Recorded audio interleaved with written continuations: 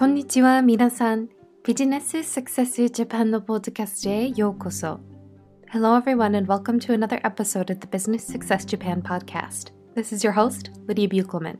My main goal here is to create an easily accessible resource for those who want to develop Japan-specific communication skills, especially in business. While I can't and won't promise to make you fluent in Japanese, I hope that you will walk away from each episode with a skill, piece of information, or shift in mindset that will help you be more effective in your interactions with Japanese business people.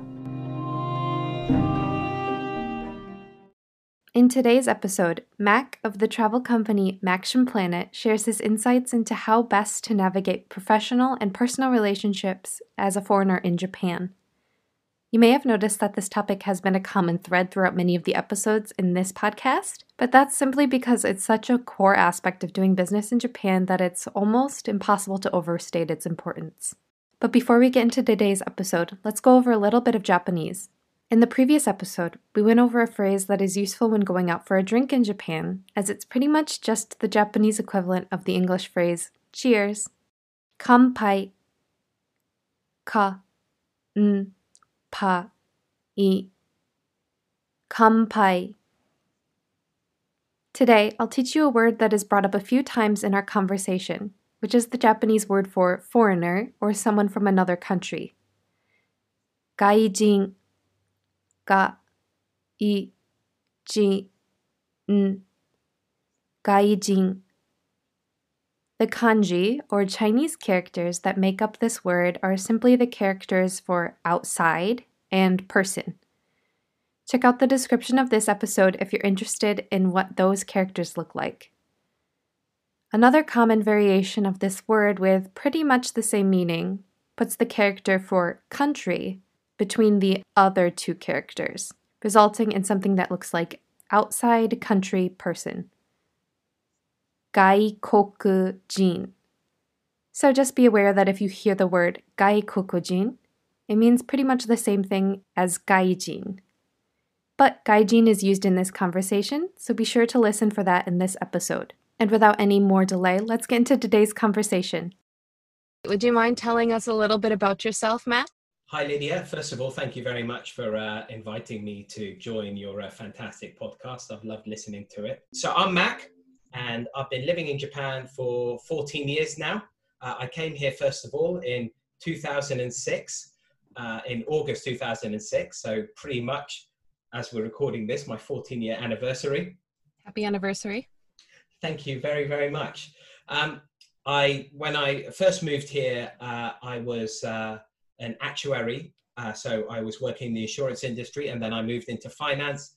And about 3 years ago, I left that to start my own travel company, which is called Maction Planet, which specializes in bespoke Japan tours and experiences, primarily in Tokyo, but increasingly all around the country. Why did you decide to settle in Japan then? That's a pretty big move. Yeah, it certainly is. So my history with Japan actually goes all the way back to 2002. I came here on holiday for 17 days during the World Cup. If your listener base is primarily in the country in which you currently reside, Lydia, then I should probably say the Soccer World Cup, just to be very specific. But that tournament was actually split between Japan and South Korea. And I followed the England team all around Japan for 17 days. And I fell in love with the country. Or more specifically, I fell in love with Tokyo. And I just, almost on arrival to Tokyo, the legend goes that I emerged from the Narita Express at Ikebukuro station where we were staying. And I looked around the fairly nondescript, bus station outside one of the exits. And I turned to my friend who I was traveling with and said, I'm going to live here one day. And sure enough, I was very luckily able to make that dream come true. I was training to be an actuary. So I accelerated through the exams. I qualified in November 2005. I spent about 2 weeks in a drunken stupor and then emerged from that haze and immediately emailed a recruitment consultant to set things in motion to try to find a job in Tokyo. So what made you decide to switch careers altogether then? Okay, well, I've always wanted the challenge of running my own business. Mm-hmm.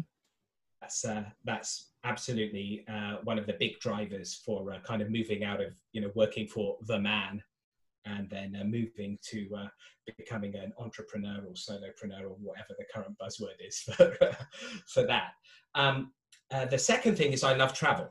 I've been to 108 countries, and for me, Japan is number one. But, I've traveled by myself, I've traveled with friends, I've traveled on group tours, I've traveled on private tours, I've traveled, in a couple. So I've experienced a ton of travel. And obviously, I have my own ideas about, how to maximize people's experiences. So I wanted to bring that to the table as well. And the third aspect is that I am a massive Tokyoite. I'm a massive Tokyophile. And I wanted so much to share, my passion for what I always term the world's greatest metropolis with people. So the intersection of kind of those three threads is how we ended up with Maction Planet. So why Tokyo in particular? What made you love Tokyo so much that you decided to stay here? It's an excellent question, Lydia, and it's one that I have a very well-rehearsed answer to because, to put into context, for example, in 2019, I was literally guiding on average for 10 hours a day, 6 days a week. So I was very lucky that things had gone very well for myself and for Maction Planet. And of course, every new guest asks that same question. But so basically, I always talk about the 5 factors for me.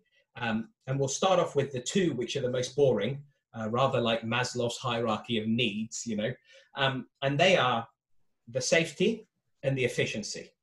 For me, as I expect for most people on Earth, personal safety is very important. And I just love that feeling that, when you're walking around Tokyo, whatever time of day it is, random street crime, it's not impossible, but it's very unlikely to happen to you. I'm sure you understand what I mean there. Mm-hmm. And then the second aspect is the efficiency. The things work here. Whether we're talking about the Shinkansen, the JR Tokai who run, the Tokaido Shinkansen, the one that a lot of visitors to Japan will have taken from here towards Kyoto. The average delay per train on that thing, in 2018 was basically something like 15 seconds, which is, it's just insane to think. They're running these things, these 16 carriage trains.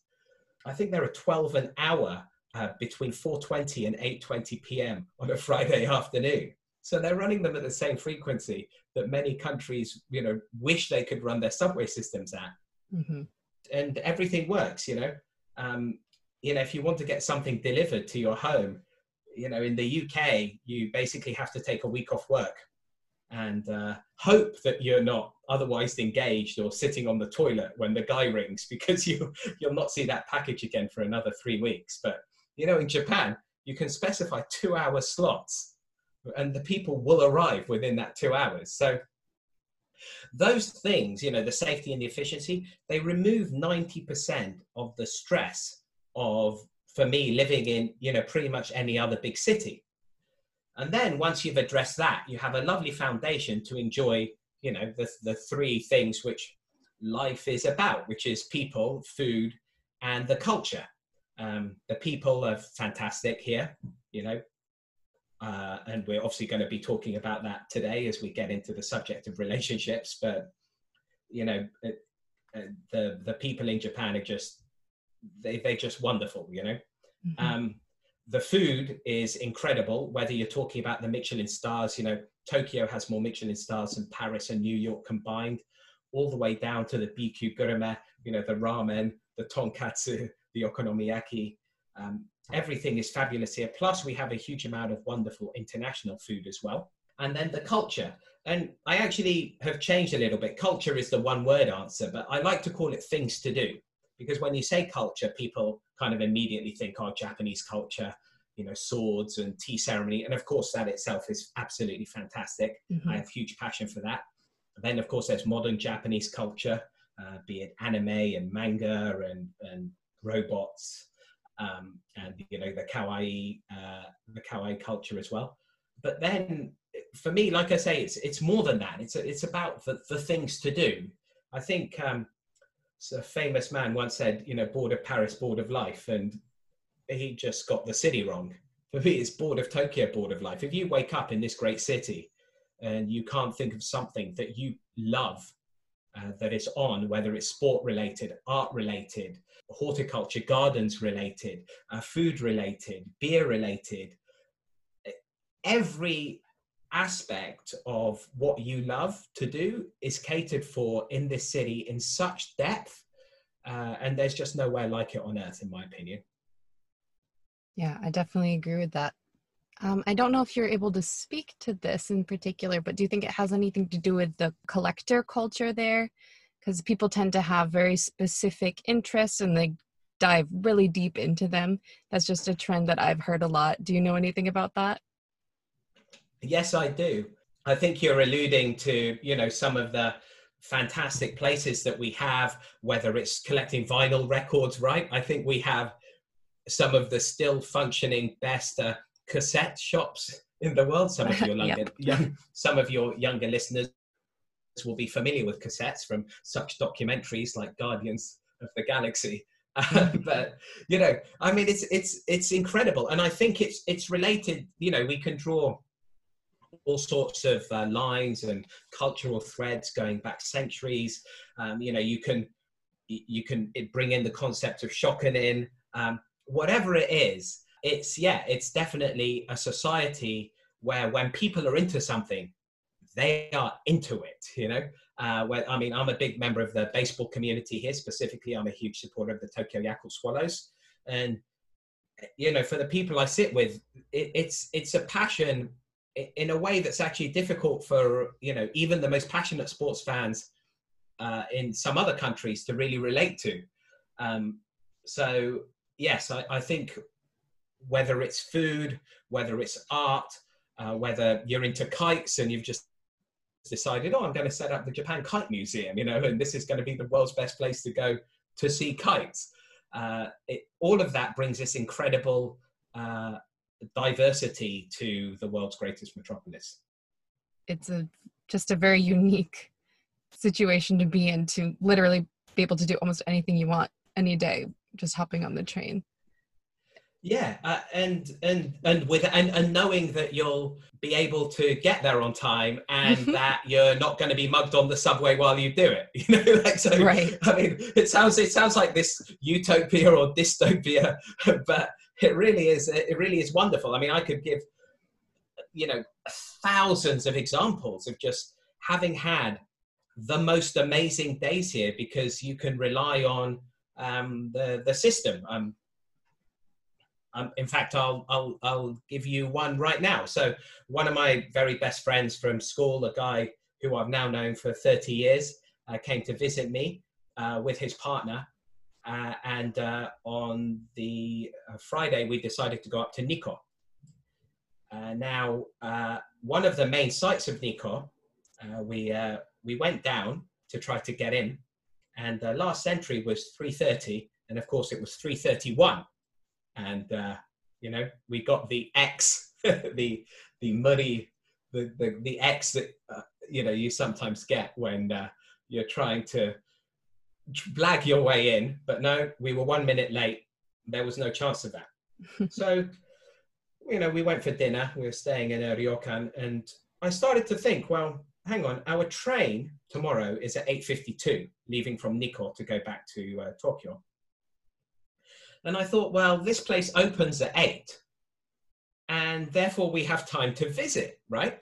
And it's a sort of, it was tight, but nowhere else would I even have thought about attempting that, 8 o'clock meant it was going to open at 8. And I knew that, therefore, if we were there at 7:59, then we would be able to get there. So, I set things into motion.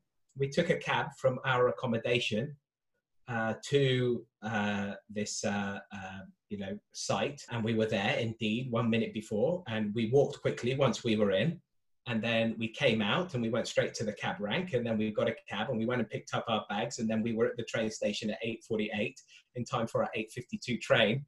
and off we went back to Tokyo. But kind of the planning didn't end there, because then we went back from Asakusa Station to drop bags off at my then apartment in Yoyogi, and then we went out all the way to the west side of Tokyo to Chofu to watch a football match, to watch FC Tokyo. And the game kicked off at 2 p.m. and we were indeed able to very happily make kickoff, and even had time to have some lunch on the way as well. So then we watched a soccer match from 2 o'clock, finished just before 4. And then we, legged it, as it were, to the station and made our way all the way across from West Tokyo now to Disneyland. So we got to Maihama Station and we went to see the Cirque du Soleil show, Z, which started at 6 p.m. And again, we were able to make it in time and were able to have a drink and then watch the show and then had dinner there. And then by this point, it was only 9 p.m. or so. So then we were able to come back to, Shibuya and have a great night out. Yeah, that's a perfect illustration of it. Just the sheer predictability of what you're going to be experiencing logistic-wise is a major thing that you don't have to worry about. And then you can actually enjoy what you're doing. So I definitely appreciate that too. Yeah, you can enjoy what you're doing and then you can plan around it, and you can therefore maximize, the things that you're going to do, cross-country, or cross-city dashes. Because like, oh, well, this is going to take me 2 hours and 7 minutes. So, well, I'm going to, use this time on the train to read or do some admin. And then when I emerge, I can get on with my life. So it's absolutely fantastic. Mm-hmm. So switching gears a little bit, you've had kind of the professional experience in Japan working for the man and then also moving into working for yourself. But can you tell us a little bit about the differences between professional relationships that you've had in Japan versus maybe other cultures and contexts that you've experienced? Sure. Very good question, Lydia.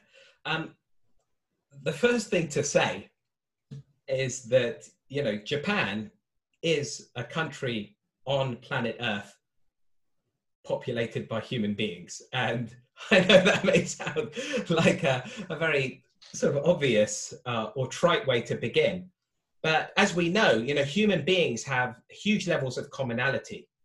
Mm-hmm. In his great book, Subliminal, Leonard Molyneux presents some of the countless evidence that sociologists have come up with that shows that, a Japanese man and an American man have much more in common in terms of values than a Japanese man and a Japanese woman, or an American man and an American woman. Do you know what I'm trying to say here?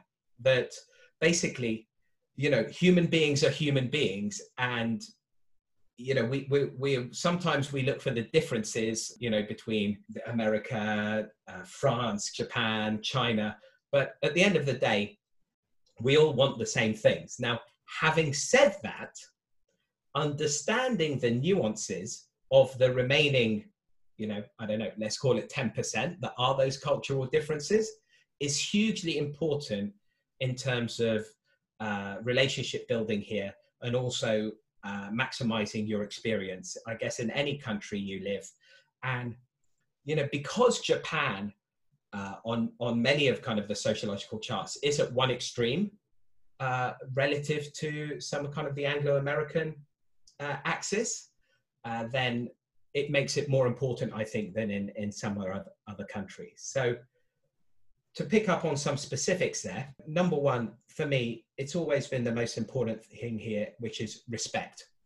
And respect is obviously very important all over the earth. But here, I've just found in my experience that, respect as a concept is much more deeply valued and much more subtle in the way that it's expressed. The second one I would touch on is FaceTime in a working environment, understanding just how important that is. And maybe the third one I'd like to bring up at this point is the language. And I'm not talking here about needing to be, 100% fluent before you move here, but understanding how the language works, understanding that there is a difference between low context languages like English and high context languages like Japanese, will definitely help you navigate some of the misunderstandings that can potentially arise. Right. I definitely agree with that. That's why I have very strong opinions in this area myself, but what would you say to somebody who maybe has heard that, oh, you don't really need to learn Japanese because Japanese people will be able to speak English well enough, and or, oh, I'll just get an interpreter and it'll be fine? I think you just can't underestimate the benefits of knowing at least at some level of the language, and it ties in. All of these three things are connected, of course. So when I first moved here, I started learning Japanese, and that itself showed the respect to my coworkers. That I was here and I was doing my best to assimilate myself into the culture and into the country. And it will help you, like I say, understand potential misunderstandings. So, you do not need fluency, but what you do need to know, I mean, again, this may come across as a little bit of a cliche, but you need to understand, as I did when I tapped one of the members of my team in my first job on the shoulders, and I said, we need this done.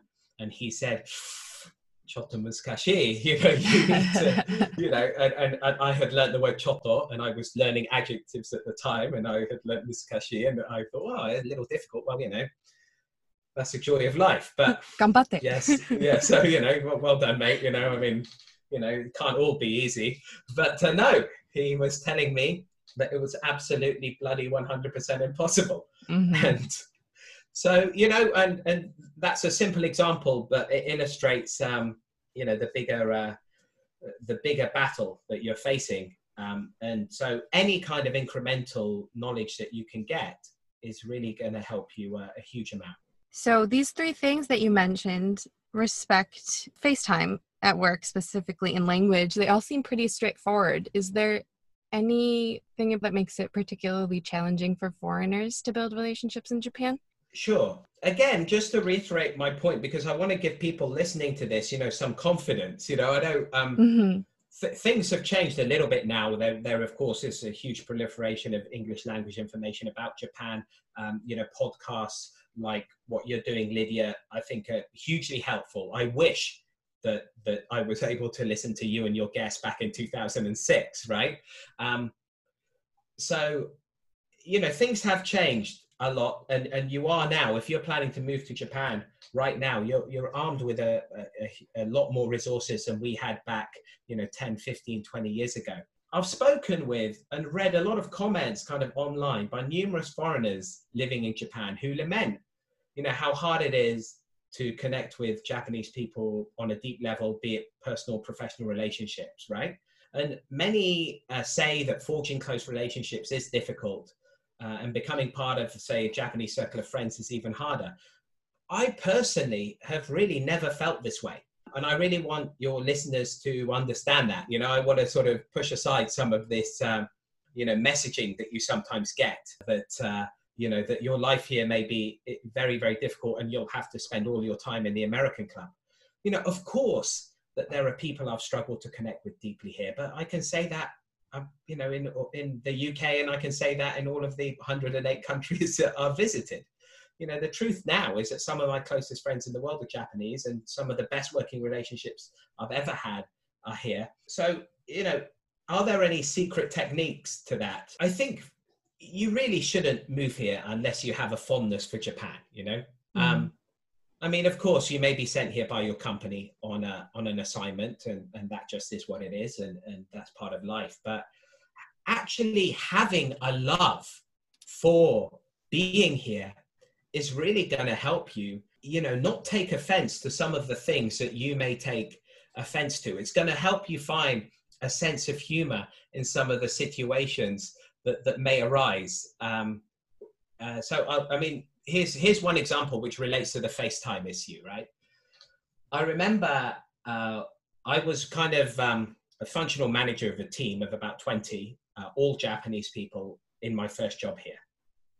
And we were all working late. Now that I've got no chance of being fired from that job, I will admit that I was enjoying life having moved to this country, and, there may have been some drinking involved. There may have been a little bit of slacking involved. So I had to actually catch up with some work. And so I was late in the office, and it was about 10 p.m.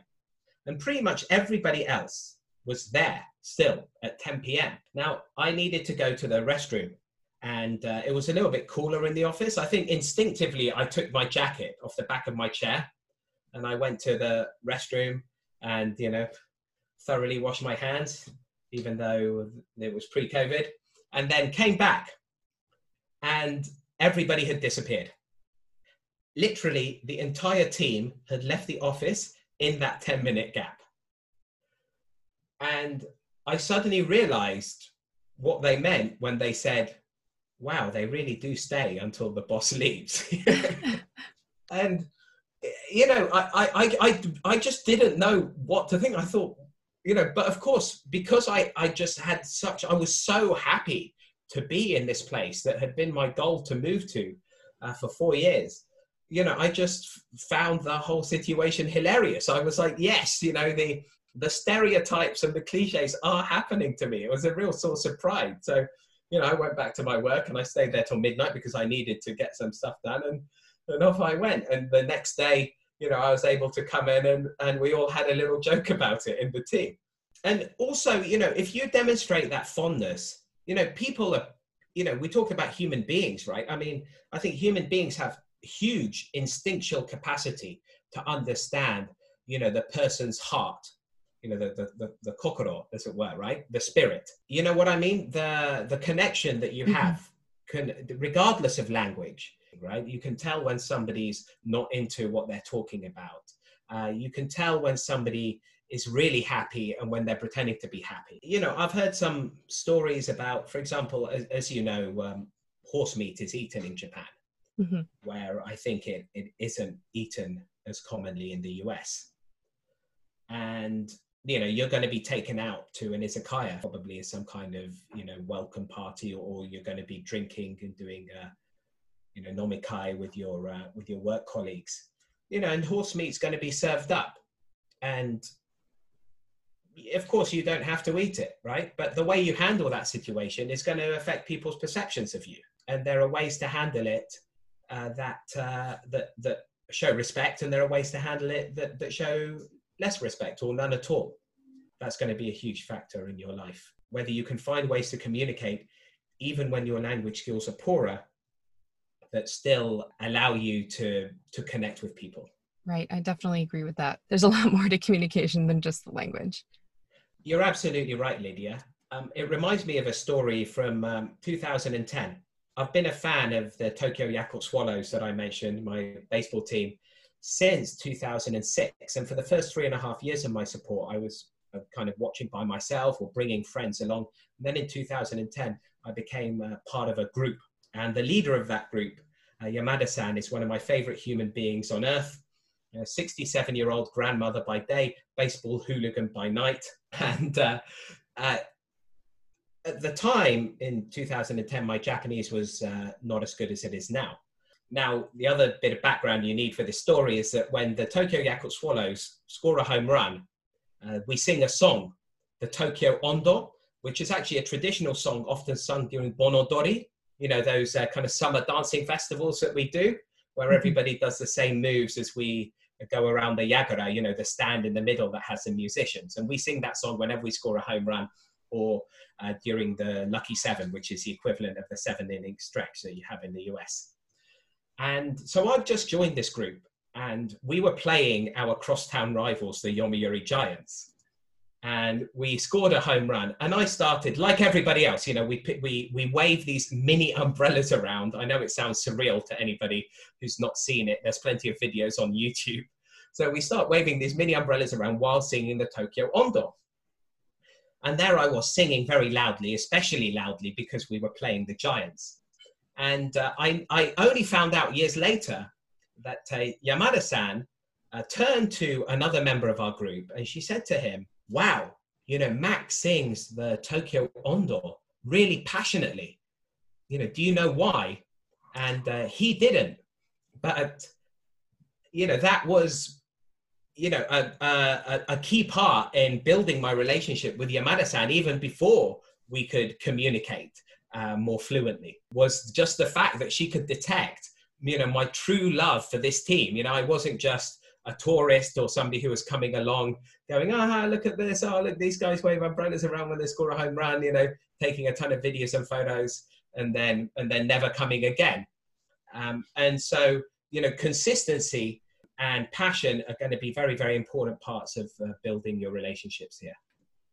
So then on the other side, are there any things that foreigners might actually have an advantage in this area, despite having these big cultural differences? Yes, absolutely. I think it's said sometimes that it might even be tougher to be Japanese in Japan than it is to be foreign here. Because, you know, unlike me, they have to live with Japan's social pressure cooker every day. I sometimes really don't envy some of my Japanese friends, especially in the professional environment. And I am thankful that I'm not held to the same strict standards as they are. You will be given a Gaijin pass.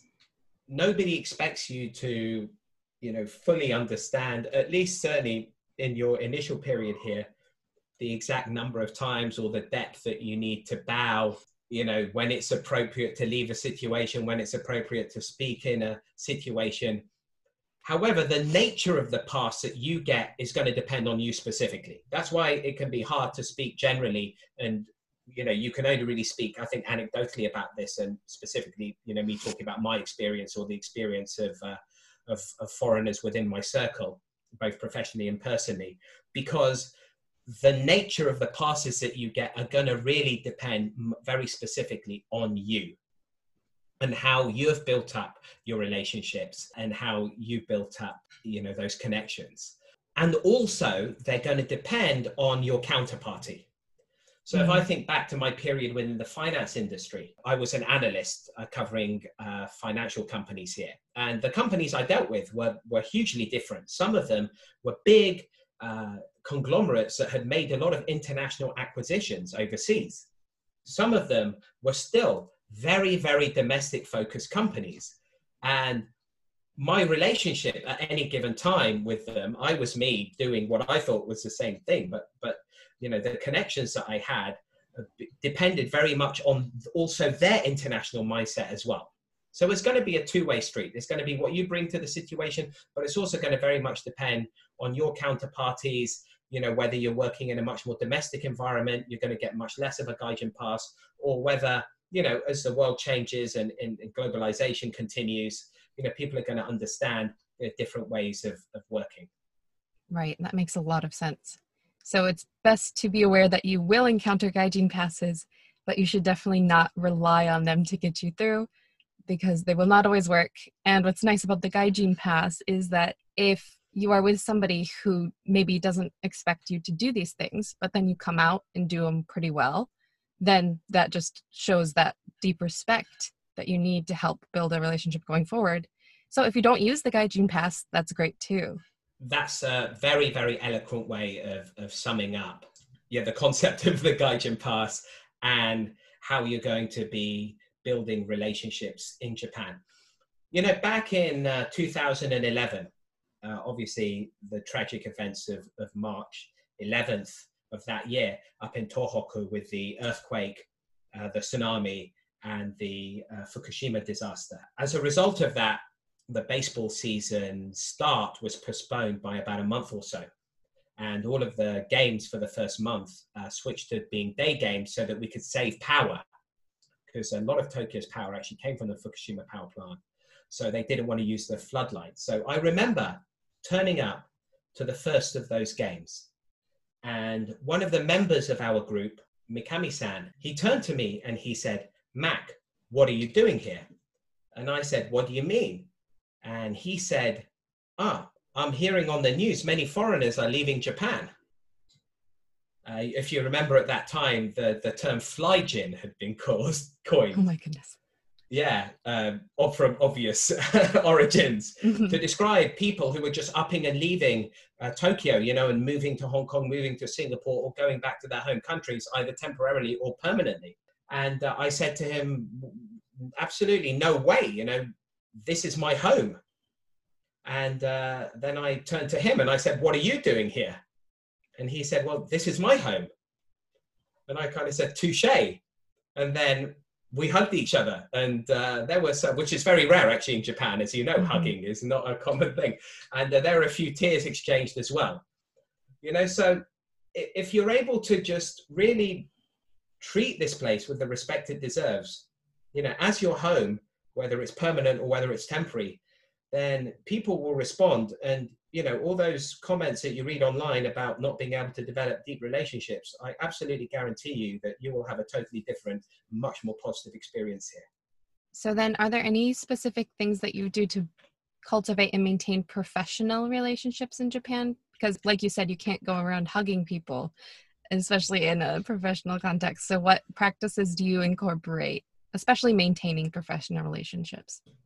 Sure. It depends on what your goals are, obviously. So some of these are going to be, things that you can apply, I think, not just in Japan, but also just generally if you're somebody who wants to improve their professional relationships. Concepts that kind of come to mind are very much, I know it's a dirty word, but networking, whether it's internally within your company or externally as well. One kind of just concept, I think there's a book with this title, but like a lot of business books these days, the title tends to give away the entirety of the 200 pages. And that is Never Lunch Alone. I'm going to summarize this book for you guys, okay? Never Lunch Alone. Amazing. That's it. It's a bit like, as a slight aside, Lydia, if I may, the book Minimum Viable Product. Right, yeah. Launch a minimum viable product. If it doesn't work, launch another one. Thank you very much. We're done here. So I've just saved the audience 400 pages of reading there. So when you advertise this podcast, please make sure in the notes that the potential listeners understand this huge value add that we've just achieved. But anyway, back to the matter at hand. With Never Lunch Alone, I think internally, that's huge. That is huge. And you should be doing it with your juniors, you should be doing it with your peers, and you should be doing it with your seniors as well. And you, of course, need to then extend that. It is true, I think, that the after evening drinks around alcohol, in my experience, even now that I've moved out of the finance world and moved into tourism, they still do form a big part of relationship building in Japan.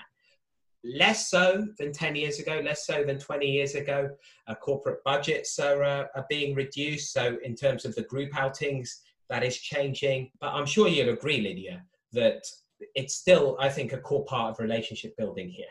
Yeah, it's not something that, well, you can get around it. You don't have to participate. It's just the payoff is so much bigger in terms of building relationships than events maybe without alcohol. Yeah, it's sort of tough, right? Because there's in a world where we're all trying to work on our reductions of discrimination and barriers to entry, whatever they may be. It's sad for me to say that the alcohol fueled evening meetings are going to be very important, but they just are. So when I was trying to build relationships with companies, to persuade them, for example, to let the CEOs or CFOs of those companies go on the road with us. So, with the securities houses which I work for, to allow their senior management to come and tour and visit different investors around the world.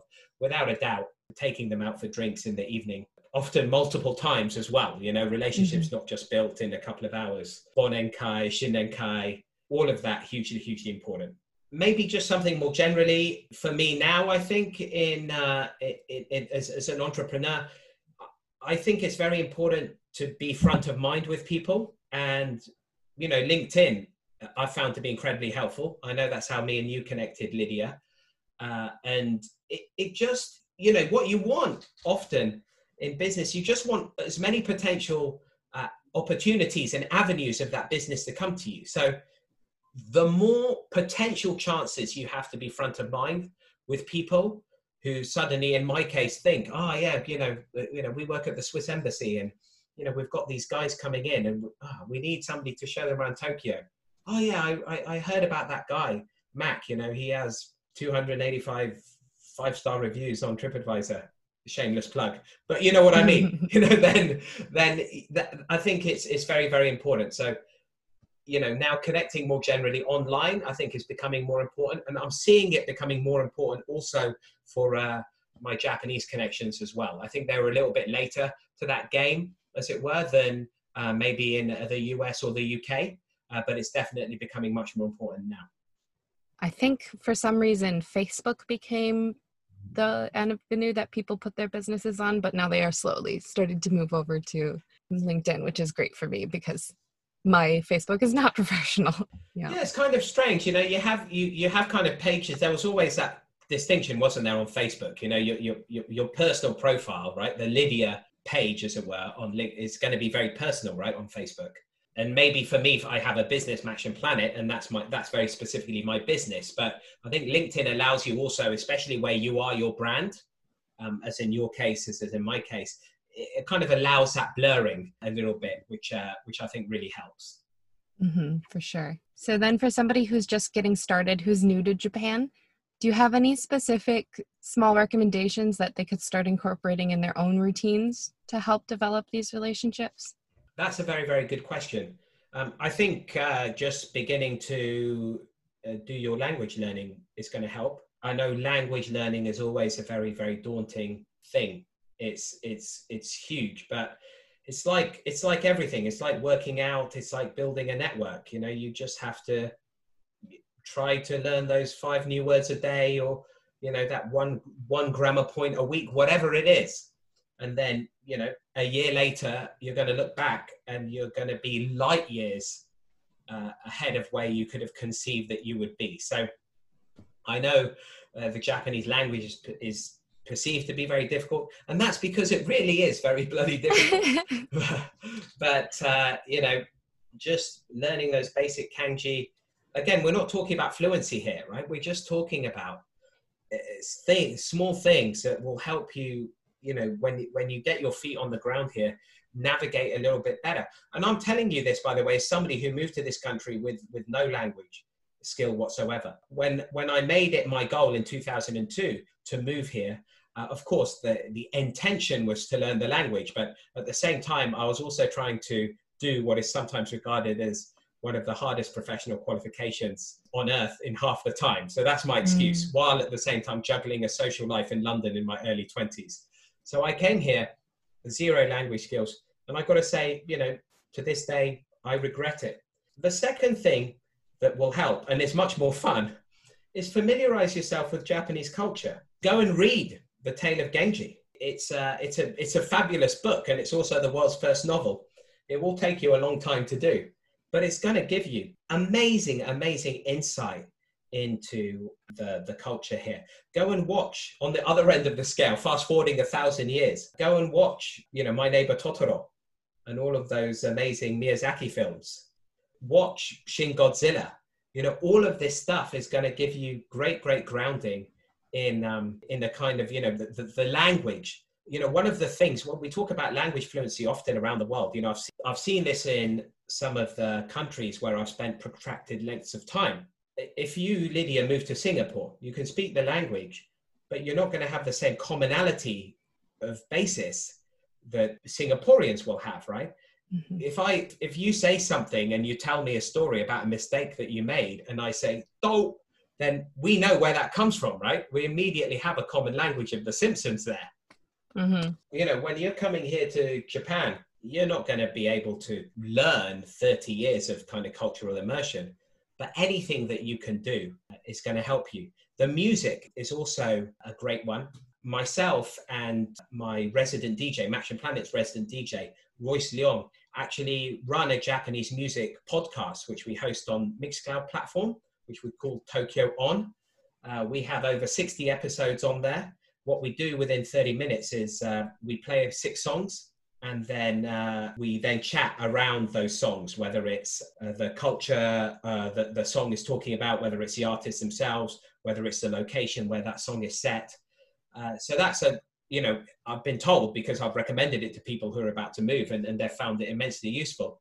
That's going to give you a great, great grounding in Japanese music. And not a lot of foreigners take the time to actually learn about Japanese music. So, if you're there and you're able to, tell your Puffy apart from your Baby Metal, then you're going to get a lot of respect. Yeah, it definitely goes back to what you said earlier about the importance of having some sort of affection for the country. It's just so easy to find something to love in Japan because if it's not pop culture, which there's a lot of it, there's a lot of different areas, you can almost definitely find something you would like in pop culture. It's such an old country that you have thousands of years of culture to potentially pull from. You can definitely find something you love about the country, and that will help you both learn about the country on a more deep level and then build relationships because you can find people to talk to about it. 100%. You know, you've got swords, you've got bonsai, you've got kabuki, theater. And then on top of that, you've also got the international culture. You could live a really good life here if all you loved was burgers.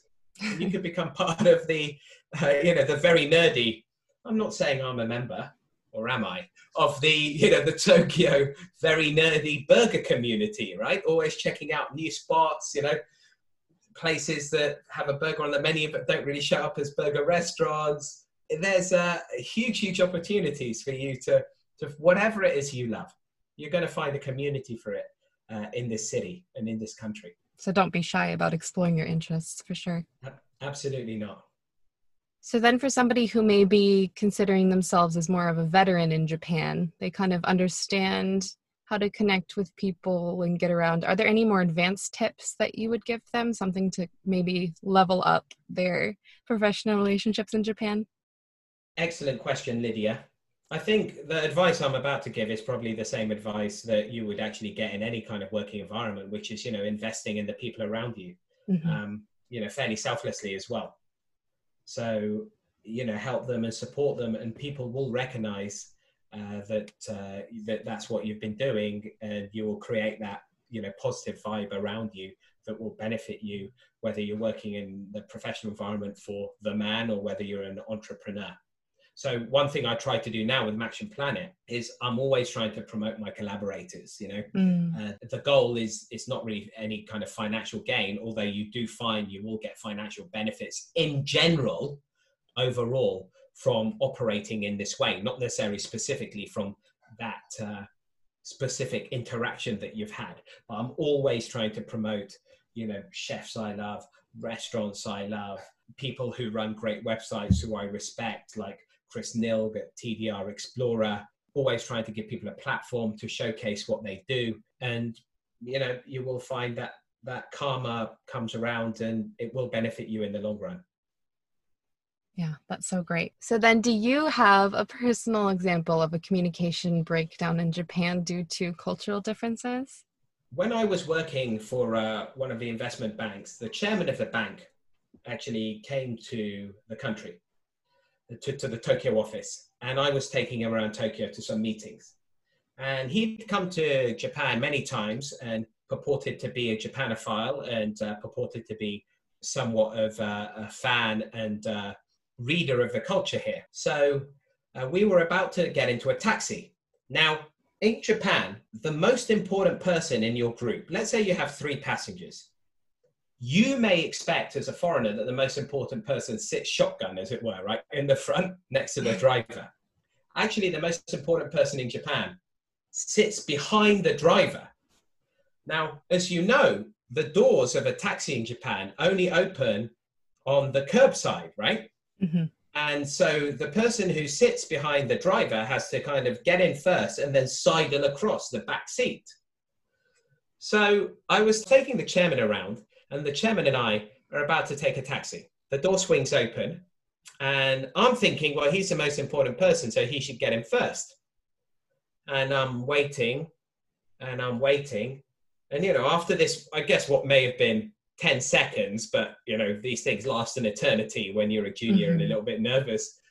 He said, "What the hell are you doing, Mac?" And I said, "I'm waiting for you to get in."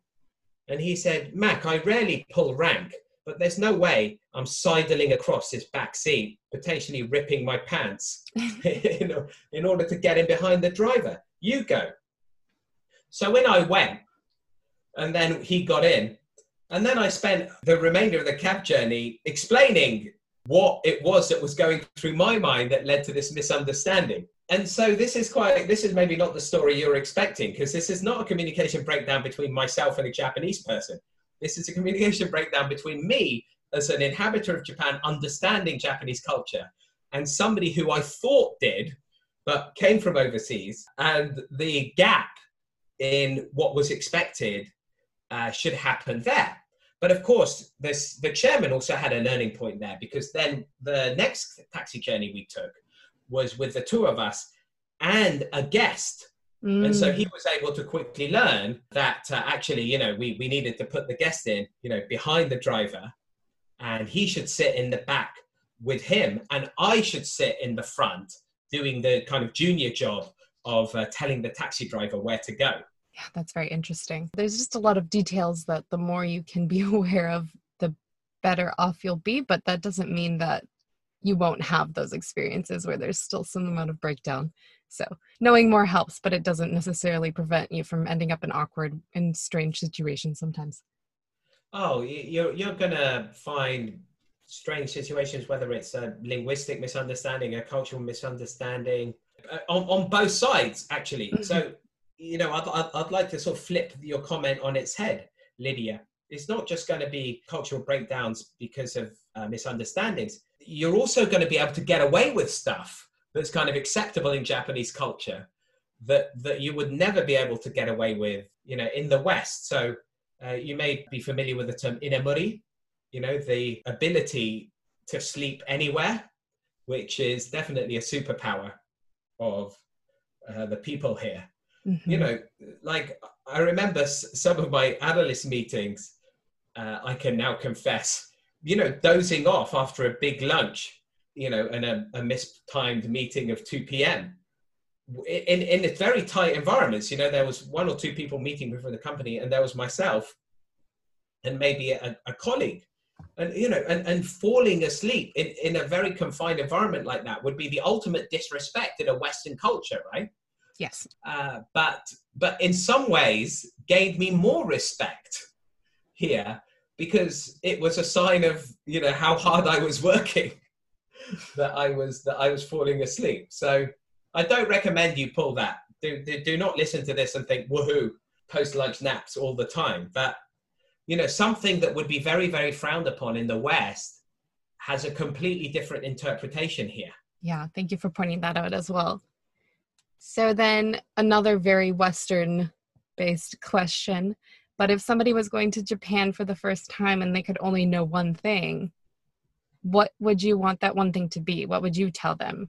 That is an excellent question, Lydia. The advice I've given to people who have looked to me for mentorship when moving here in that vein has always been around, parking your ego at the door. I think in the Western culture, we prize the individual self above the community.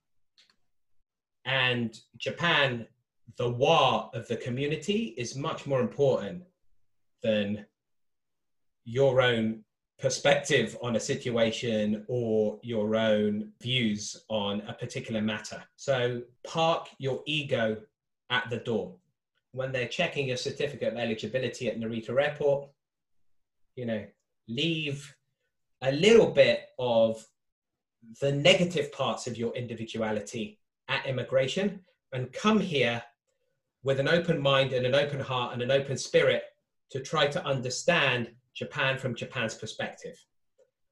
And if you just come with that wide vision, then you're going to have a much, much easier time, both mentally, both emotionally, than so many foreigners who move here. Yeah, I know from experience that kind of the harder you cling to yourself, your individuality, not that it's a bad thing, it's just if you are insistent, like, no, I am this, therefore I will only do these things, I will only say these things in this way, the harder time you'll have and the less that you'll grow while you're in the country, for sure. I think it ties back to maybe a split in the interpretation of the word freedom.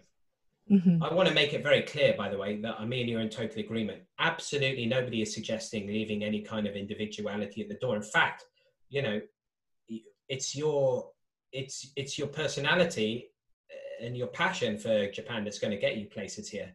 But that's where, again, we've conflated two terms, right? Ego and then individuality, right? They're separate things. What I'm saying is, in the UK, there are now silent carriages on the subway, but people on the whole, their phone will be on. If you send me a message, Lydia, my phone in the UK will go beep beep. Mm-hmm. In Japan, we have them all on silent modes. In fact, we call silent mode manner mode here, as in the word manner, M-A-N-N-E-R. Mind your manners. And so, isn't that an interesting thing? In the UK, I have the freedom to have my phone on. In Japan, I have the freedom from noise pollution, and I have the freedom to enjoy, a conversation without in a restaurant, or enjoy some quiet time on the train without 1,000 notification noises going off. And I definitely have just grown to really respect the freedom from that makes kind of life very peaceful in Japan. And I really, really admire that. And, I think being able to enjoy the fruits of that is one of the great benefits of moving to Japan. So park, a little bit of that ego at the door. Like I said, if you're served the horse meat, then respectfully decline it, but don't make anybody feel that they're a horrible person or they come from a horrible culture. Yes, definitely don't do that. Yeah, exactly. When you encounter a situation where, a shogunai situation, whether it's at the bank or at the kuyakusho, just take a step back, take a deep breath, understand that, there are now thousands of people who've moved to this country who've handled that situation, and you may just have to go back to the immigration office or wherever it is, again, the next week, once you've addressed their situation. So if you're able to do that, please come and move to this country. We want immigration in Japan. We need to offset our declining population. And we want people like our listeners to come and move here and have the most amazing experience in the greatest city on earth. Yes, I love that. That's such a great place to end. So thank you so much for your time today, Mac. My pleasure. Thank you, Lydia. It's been an honor being a guest on this fantastic podcast, and all the best to you in your future episodes. Thank you. You too. Take care. Thank you very much. I hope that you enjoyed today's conversation. Please be sure to check out the links in the description of this episode to learn more about Mac and Maction Planet. But for now, remember that the more you learn, the more confident you will become as you explore all of the opportunities Japan has to offer you. So, if you found the information here today useful, be sure to subscribe for more Japanese language and cultural guidance. And if you enjoy the podcast and want to hear more content in the future, please go ahead and leave a rating or a review. It really helps other people find the show. And of course, if you have any other questions, comments, or suggestions for future episodes or interview topics, or if you'd like to contribute as a guest on the podcast to share your own cultural insights into doing business in Japan, please email me at businesssuccessjapan@gmail.com. Until next time, mata kondo!